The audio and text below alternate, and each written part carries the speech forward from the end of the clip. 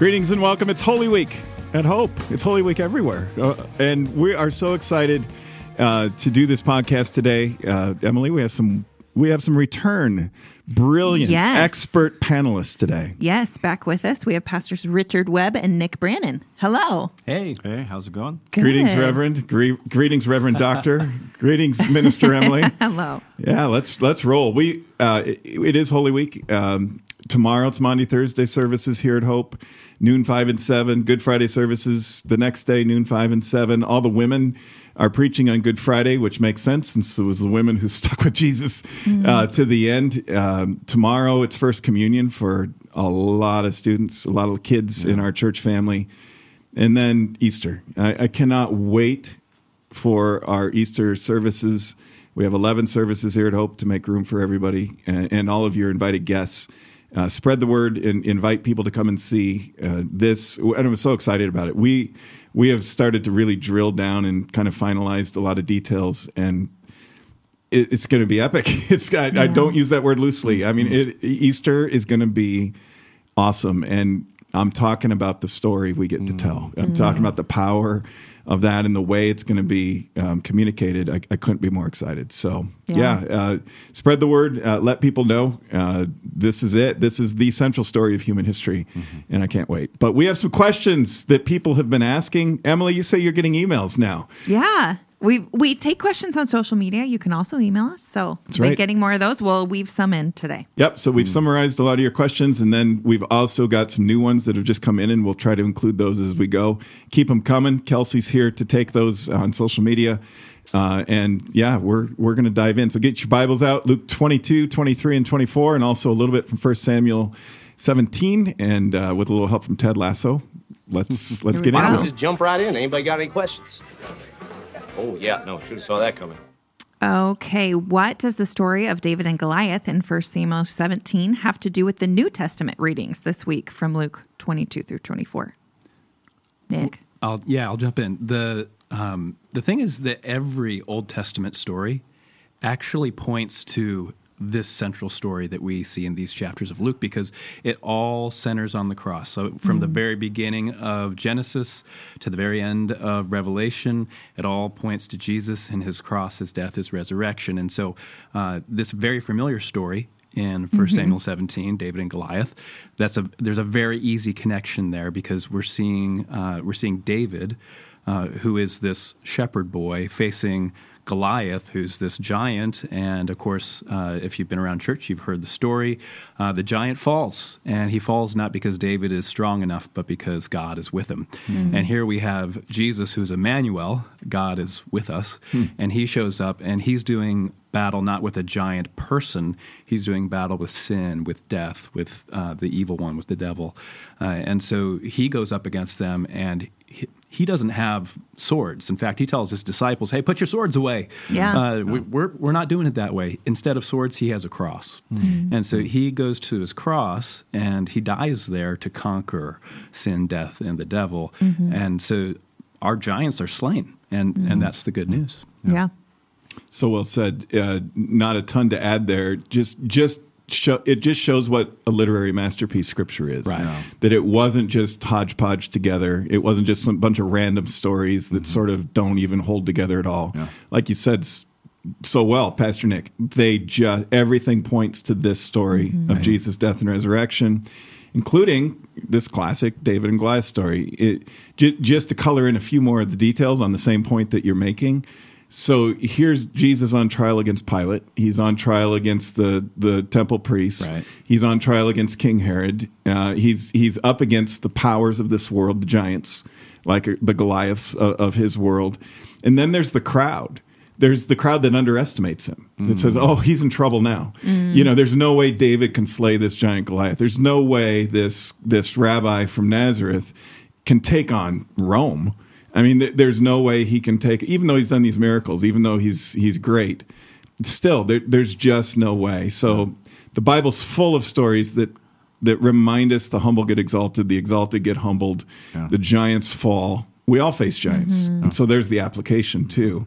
Whatever the giants are that we're facing in our day-to-day lives, with God on our side, the God who's with us, and that's Jesus, and his Spirit who's with us now, the giants don't have a chance. Yeah. I like what you said about the crowd, and I think of Israel looking out at the giants, and here in Luke we see Israel looking at the giant of Rome, and they feel defeated too. That they're in this standoff, they're stuck, and even one of the criminals on the cross, who is moments away from his own death, he's mocking Jesus along with the crowd too. Because no one believed that he could even do it, and even his disciples didn't believe after he was dead.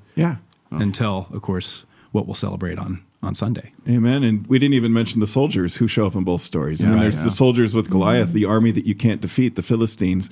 There's the soldiers at the cross who think that mocking Jesus is the right thing to do. I mean, what chance does this guy have? He's got nails through his hands and feet. He's being executed. He's being crucified. What chance does little shepherd boy have with his what's this little slingshot thing he's got?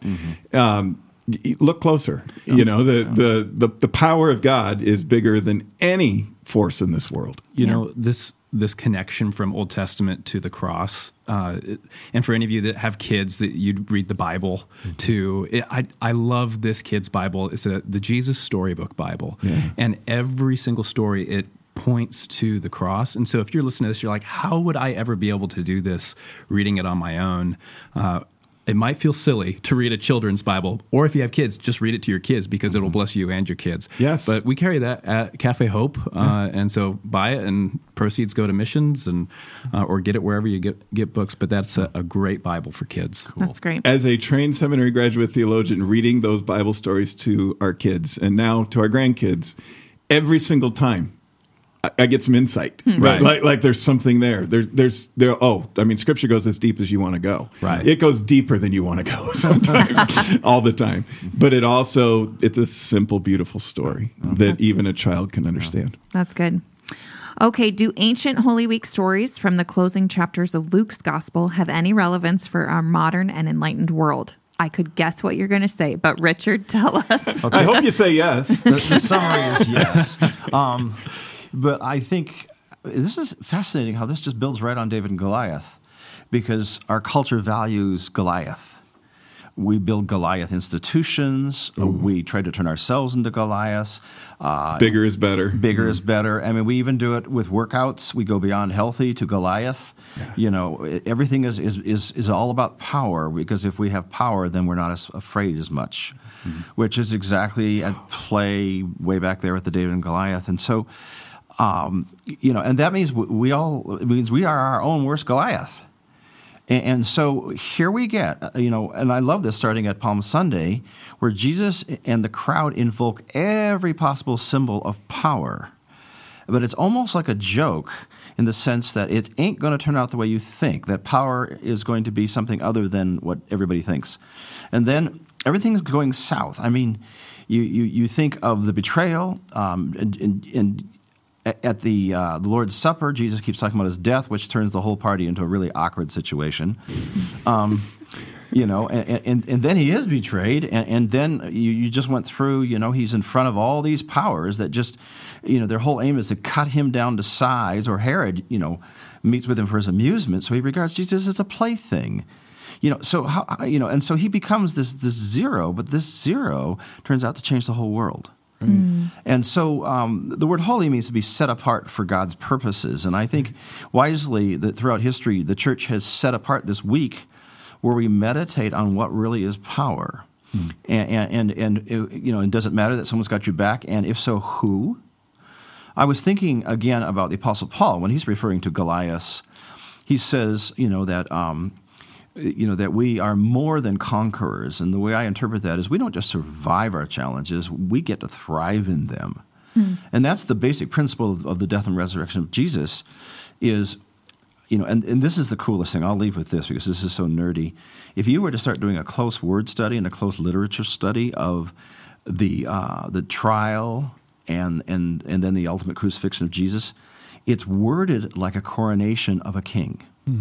And then when he's on the cross, he holds court.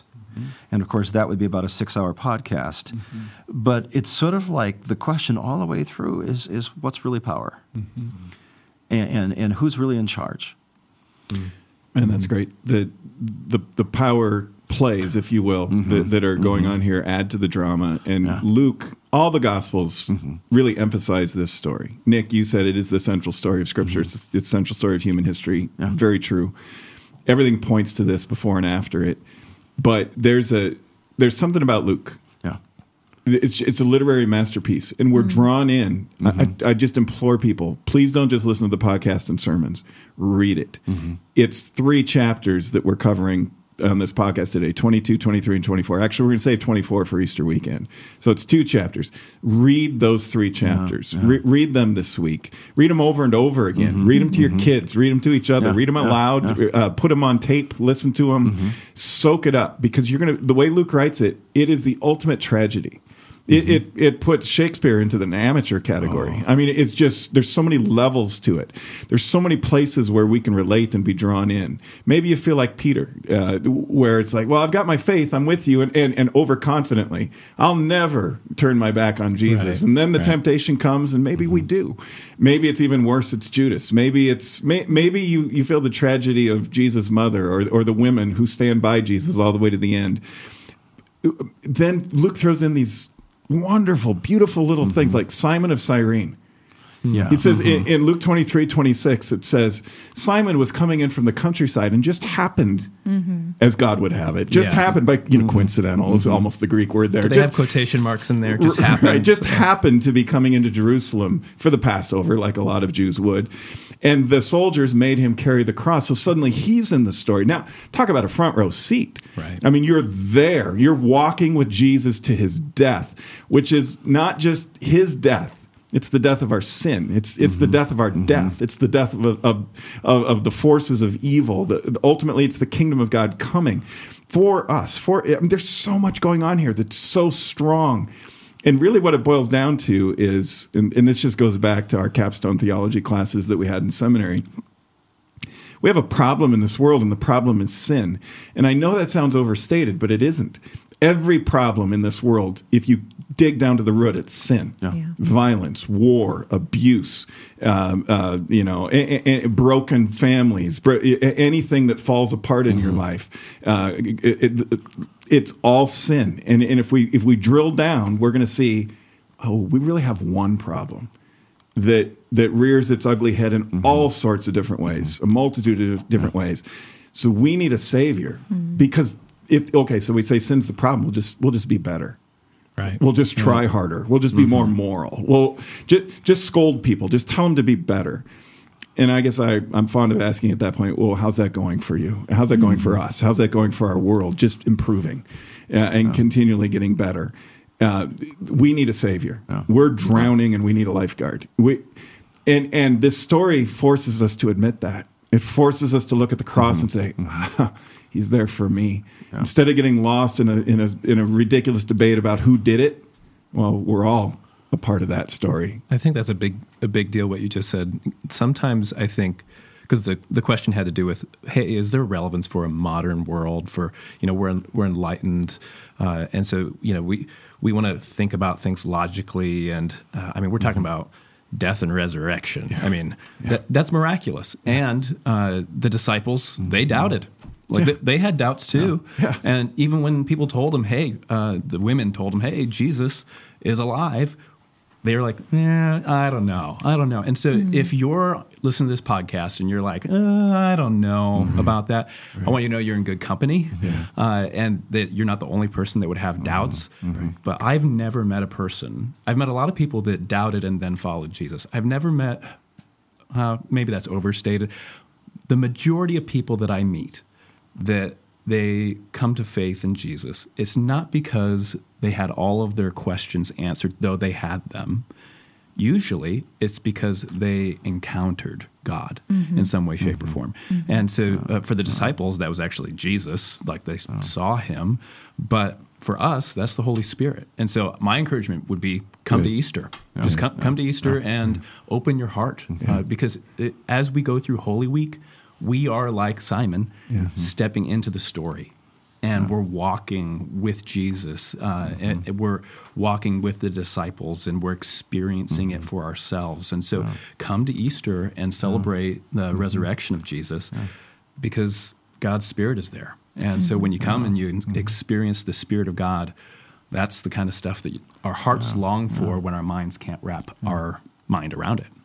You've got this word here, enlightened, and you said something that just triggered something.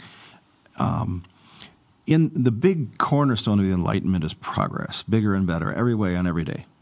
And that implies that we are the smartest people in the universe, and yet, I want to go back to the question that how's that working for us? I mean, how much progress? I mean, the 20th century was the bloodiest century in human history.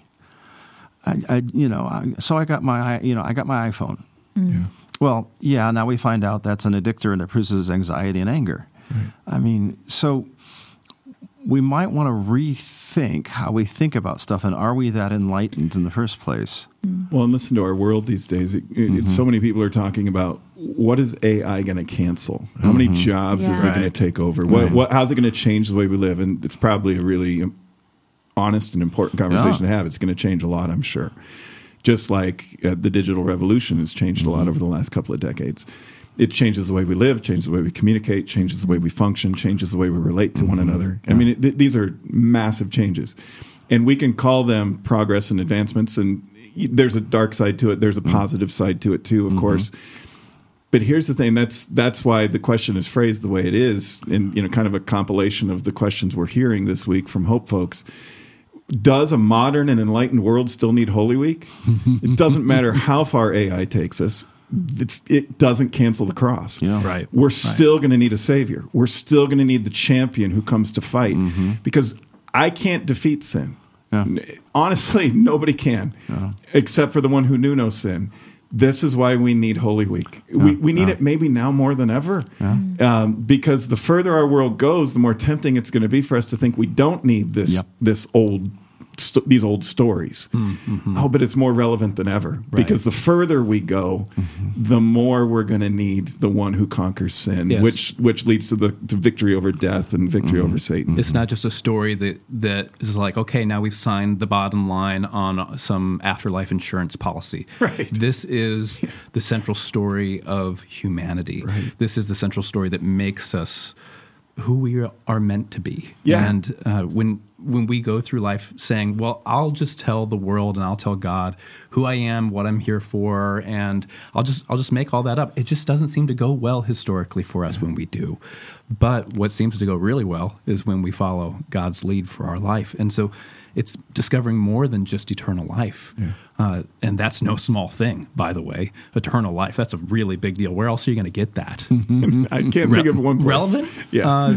That's pretty relevant. There's a reason why people want security. They want peace, because we have a world that's broken, but we also have hope. And so the fact that we have that, oh man, I don't know why anyone would say, you know what, I'll just stay home.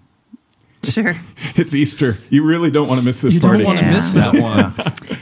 Okay, talking about Judas, we have a few things here. What do we really know about Judas? What might have motivated him to betray Jesus?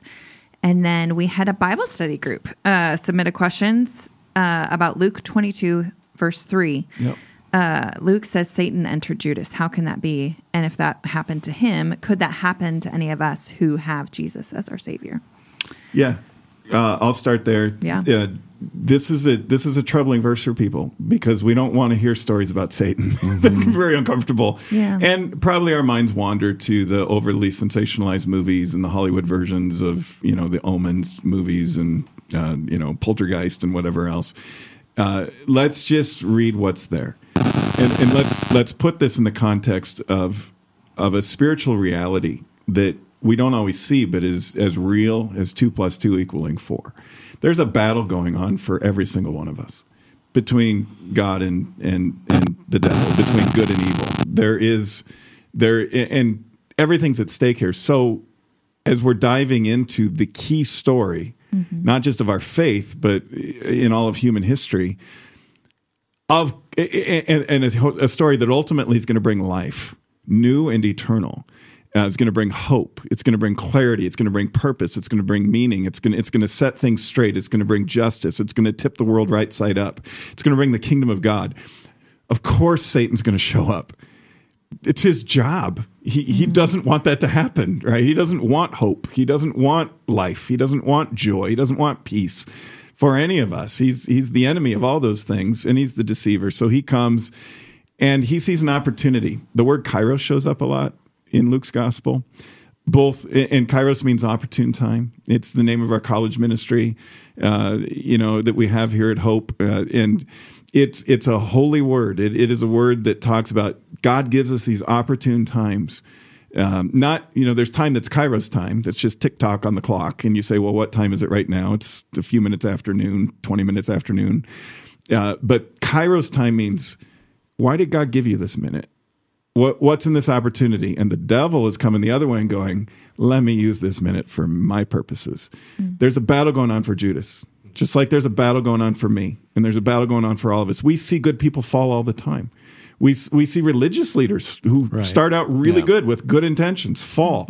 None of us should ever get overconfident to the point where we think we're no longer susceptible to the ways of the devil, to the temptations that come. The only one who resisted every temptation is the one who goes to the cross, our Savior. We're not going to be able to do that. So there's a battle going on. And thank God that, it's not just, this is a small victory along the way. Jesus did another miracle. He was raised from the dead.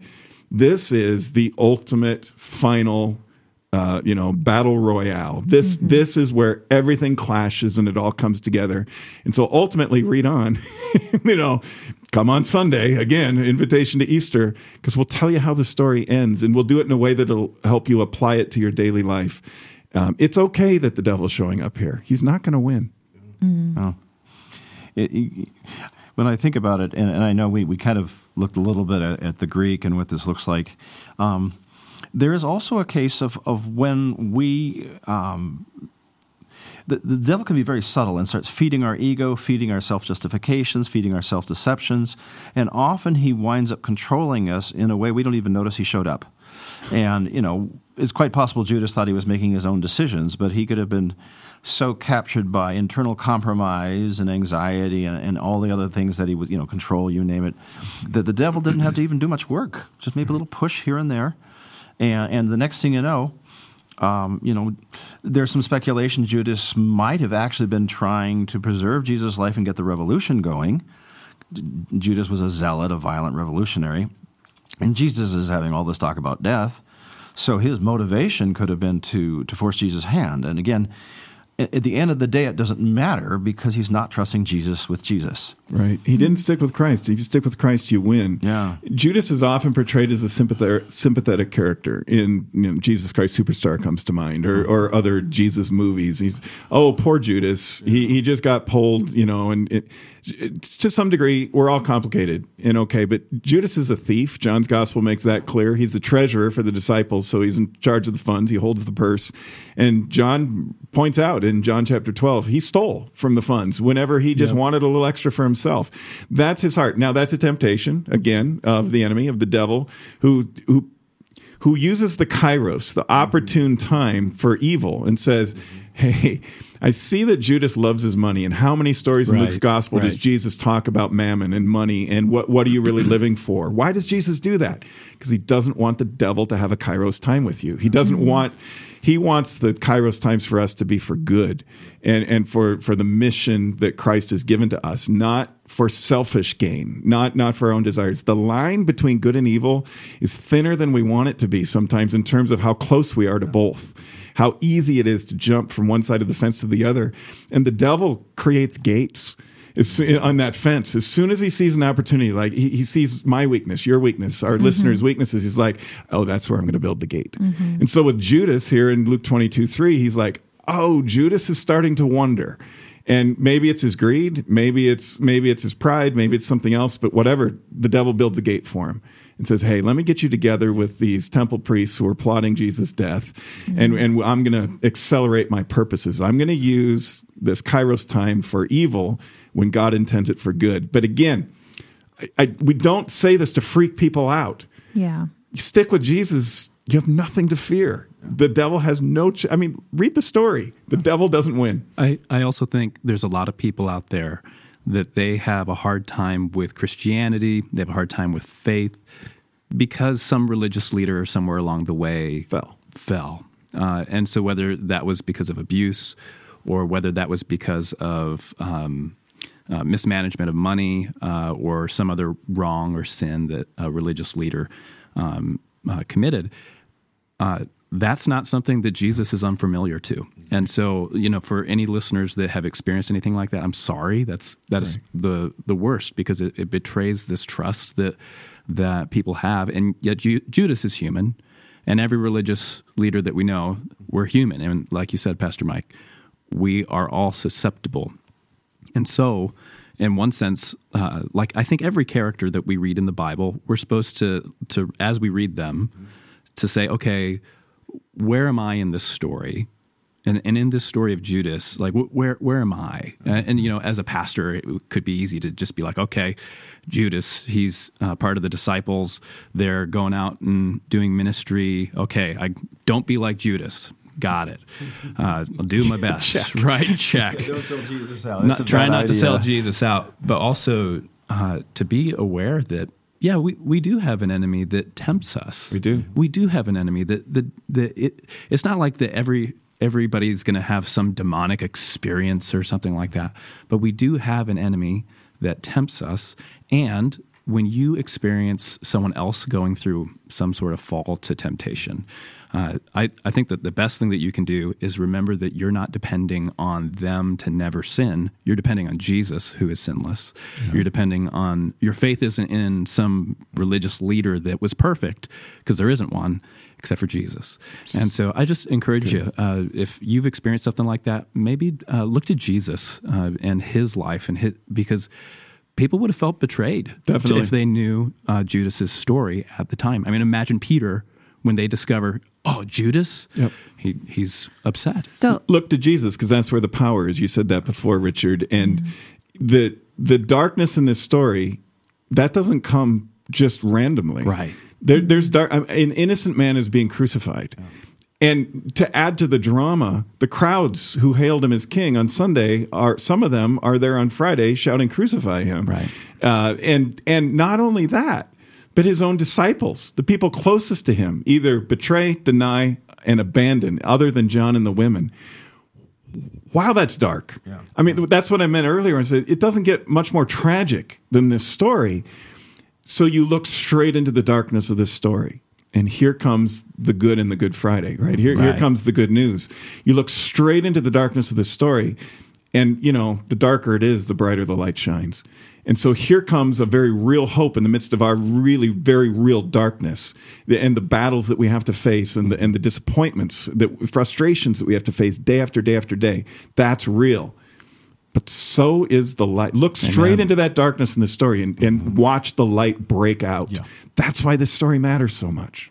Another write-in says, did Satan have the knowledge that Jesus was really going to die and rise from the dead? What do you think? Well, if he read his scripture, he would have had a pretty good idea. I don't know. Scripture's silent on whether Satan has a supernatural view into the future. But again, a good reading of the Old Testament, and again, it strikes me Satan is brilliant. That I think we can say. So if he's reading the Old Testament and he's looking at Jesus, he's probably putting the pieces together. Although he's foolish enough to believe he can keep Jesus from rising from the dead. He's also foolish enough to believe he can win this game. Yeah. And, sure. and I love the actual translation of foolish in the Old Testament. It's just stupid. Yeah. And in other words, you just look at Satan's final actions, you're like, dude, you just played right into God's hand. Yeah. I'm sorry, he didn't play into your hand. Sure. The Kairos turns pretty quickly from evil to good. That's good. Okay, what stands out for you this time around the familiar Last Supper story in Luke 22? Nick? Yeah, the Last Supper story. A lot of people probably think of that painting. Who did the painting? Where we're all on the same side of the table. Da Vinci. That was Da Vinci, right? So Da Vinci's painting. We don't have a word on whether they were on the same side of the table. We don't know. They were at a table. It's like the Golden Girls. or any sitcom. Yes, they all sit on the same side of the table. Yeah, that's a good. It's just the setting for any kind of a camera shot. What's the Golden Girls? Well, it's like. Oh, Nick. Oh no, really? For real? Oh dear. Oh, well, Nick. that's a whole nother Literally- podcast for another day. Oh, boy. Yeah. Move on. It's good to have young pastors. It really is. But let me just add People this. younger than me that are on the set were like, "What's wrong with you?" But even on our little podcast, humble basement studio Yeah. set here, we have nobody sitting on this side of the That's table. true. And that's because it doesn't. You can't paint that right. I think the thing that stood out for me personally in that story, though, I'll get to the Bible, the things I do know. Okay. So Jesus, he's saying, there's a line, and this might be I didn't check if this was in any of the other Gospels, but he said, where did it go? He said that I'm not going to eat or drink any of this Passover meal. Chapter 22, verse 18. Until the meaning of the meal is fulfilled in the kingdom of God. And I was like, oh man, that's the meaning of Passover. And that struck me because the Passover is the saving event of the Jews. Yeah. So you think back to the Exodus where they're saved from Pharaoh and they go through the Red Sea and the meaning of Passover, it comes to reality in the kingdom of God, and the kingdom of God being where God's in charge, where the King, Jesus, sits on the throne. You'd said earlier, this is like a coronation as you read the language. And so that was just a moment for me that I was like, oh man, sometimes you read a story that you've heard many, many times, and then a line just kind of pops out at you, and you're just like, oh, you are doing so much here that means so much, not just in the grand scope of the world, but in my life. You made Passover for me, and you shared that meal, and then you weren't going to share it again until you suffered so that I could have Passover, not the meal, in reality. I could be saved. It's a brilliant insight, and it's a reminder of how fresh God's word hits us. Right. Because every time we read these familiar stories, something new hits us. What hit you, Richard, as you were reading? I mean, you study this one a lot. I know the Lord's Supper. What as you're reading it in Luke 22 as part of our daily readings this week? What pops off the page for you? It was technical. The 2 cups rather than 1. Yeah, I was wondering if someone was going to go there. Yeah.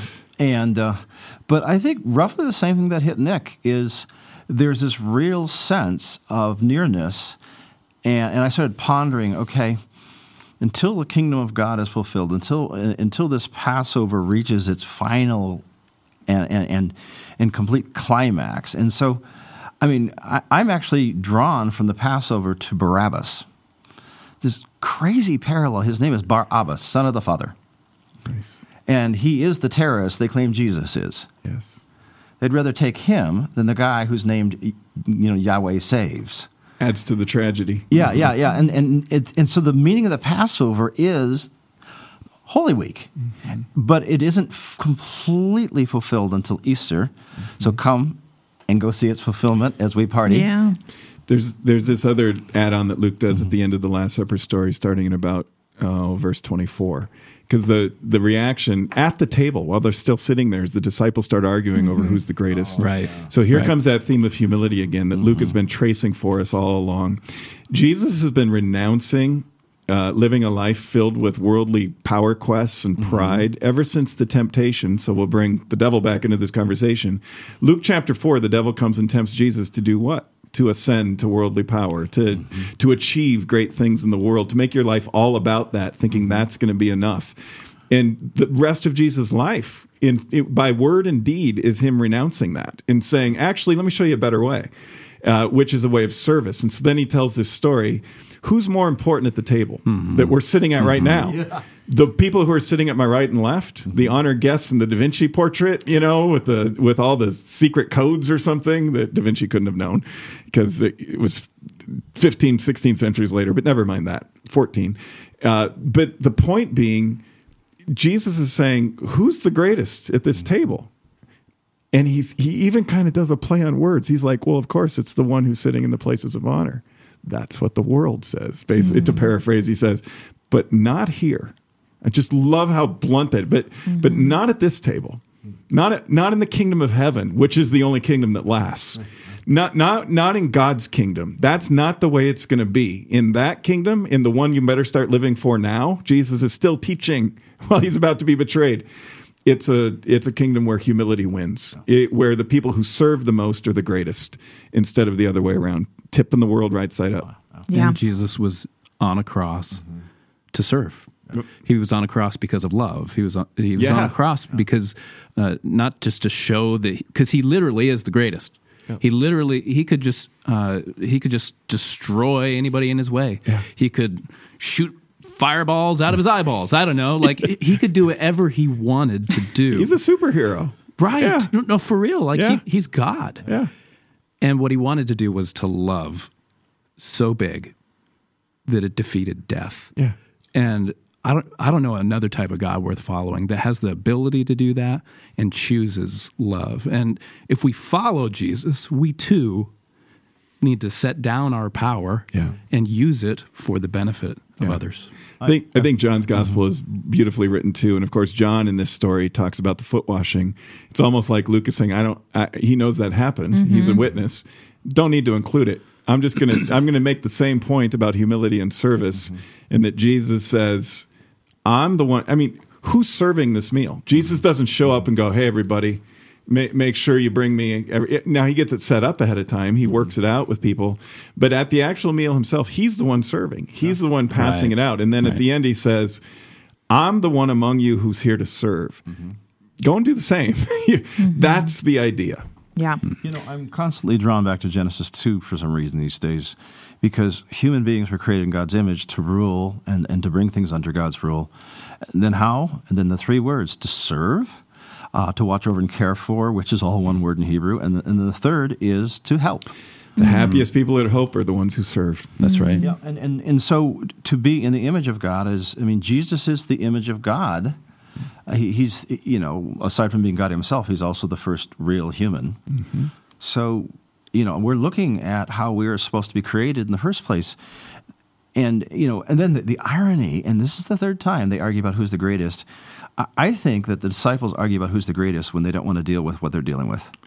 Good. Yeah, I agree. Mm. Okay, what does Peter's denial have to do with us? Richard. Oh, well, where do we start? I mean, when I think about it, anytime I act contrary to the values I claim I hold as a Jesus follower, I am denying Jesus. Mm-hmm. And so he is us. I also think that his bravado, it's just uncomfortably close to my own personality. And, I'm like, oh, dang, yeah, down you went. What I think is fascinating is the follow-up, that Jesus' response to a guy who denies is to forgive him, and it takes him 3 times for Peter to get it through his thick head. Yeah. The other thing that's fascinating, though, sometimes we stand him alone as the culprit, is in a curious way there's a little more integrity in Peter because the other disciples just run.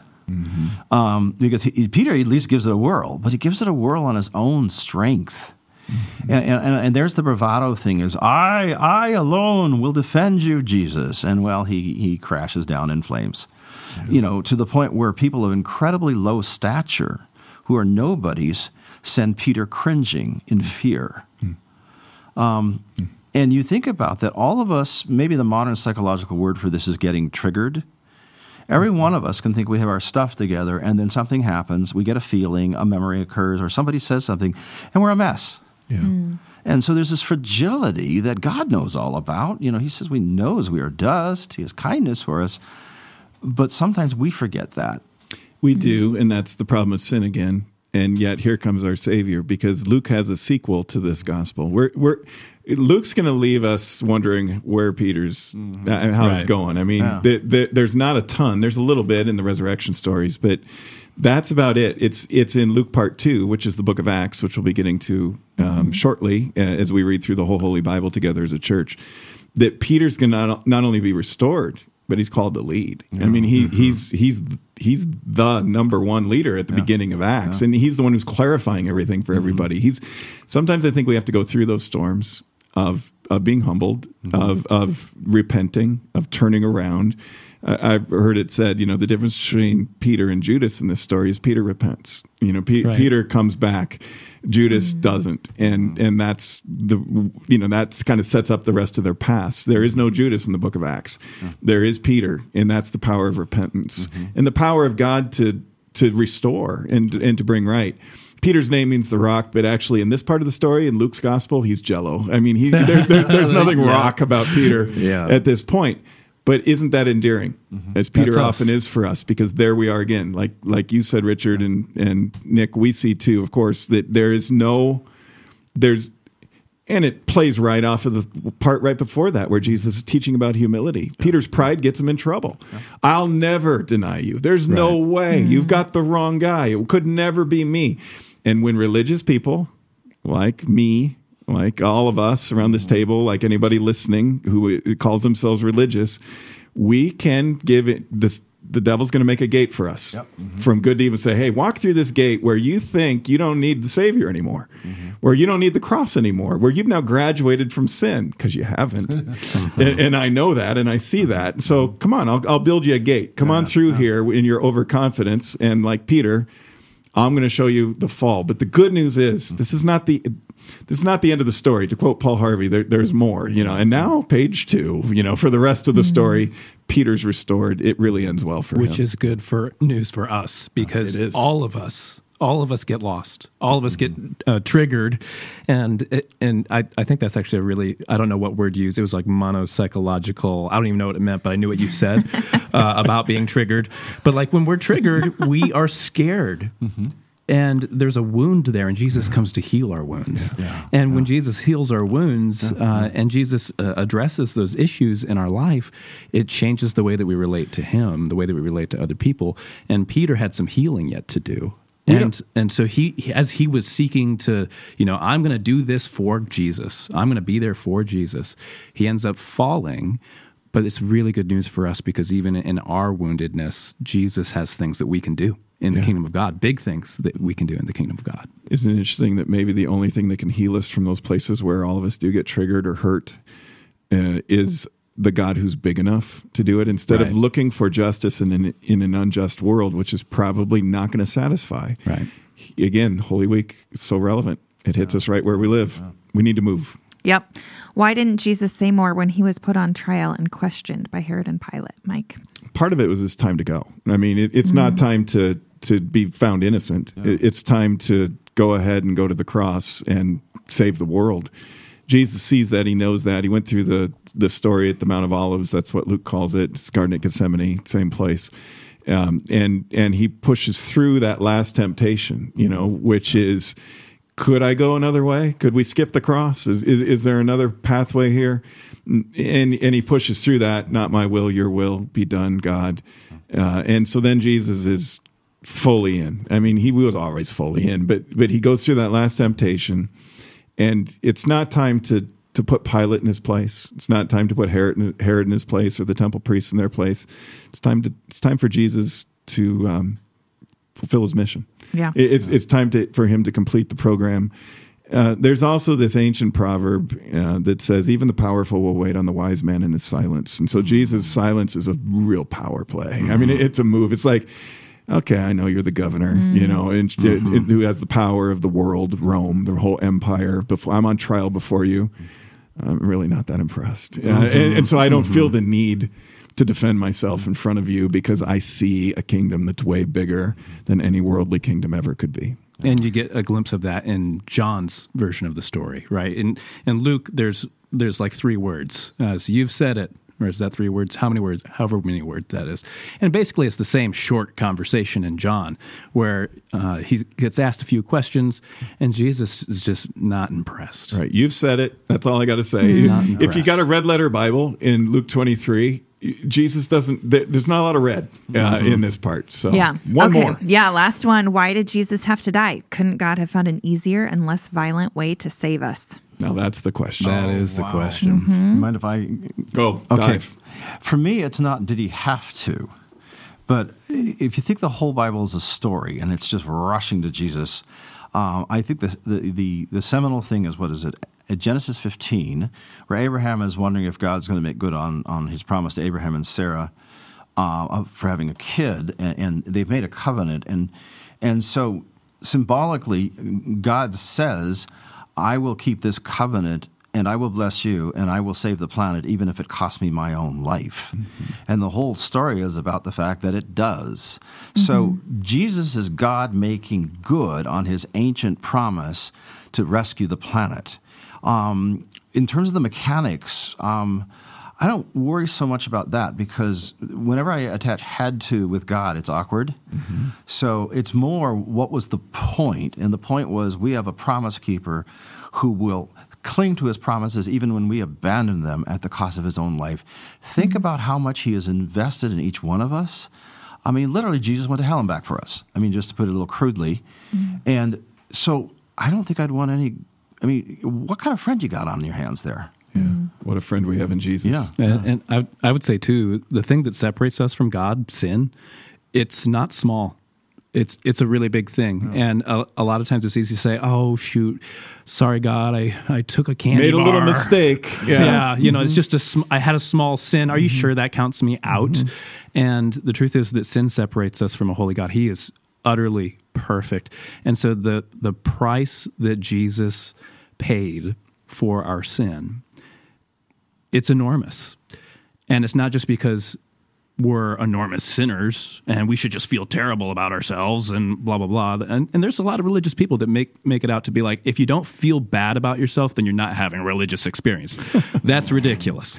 Actually, it's because of how enormous our sin is that it shows how much bigger God's love is. Mm-hmm. And so God went to great lengths, painful lengths, to sacrifice his life in love for us. Yep. And so when we see the cross in that way, it's not couldn't you have done it in a nicer, cleaner way? No, it's a, wow, you love me that much. Yeah.